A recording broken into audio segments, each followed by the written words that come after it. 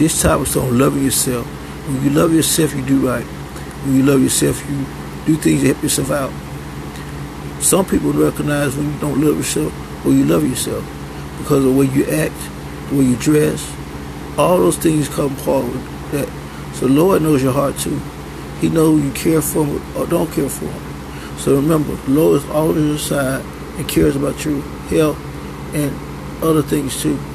So loving yourself is a good thing because when you can love yourself, then you have a lot of pride in not letting things get best of you. When you let things get best of you, it's hard to love yourself because things are going on in your mind.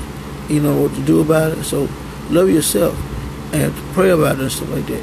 Then you can love yourself because some people may not pray at all when the way they may love this or not.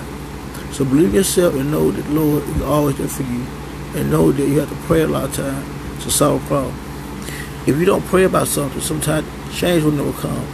And if you don't think before you do something, then you won't do good in your life. So loving yourself is a big responsibility in your life because you have to keep yourself clean, treat people right, and understand that love is important in your life.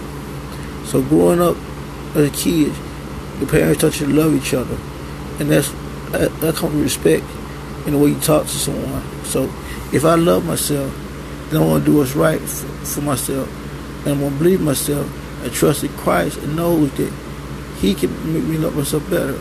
See, the thing is, you can't depend on someone to get to heaven but yourself, and that's important to understand that they're not going to stand before you on Judgment Day because they're not going to be there for you.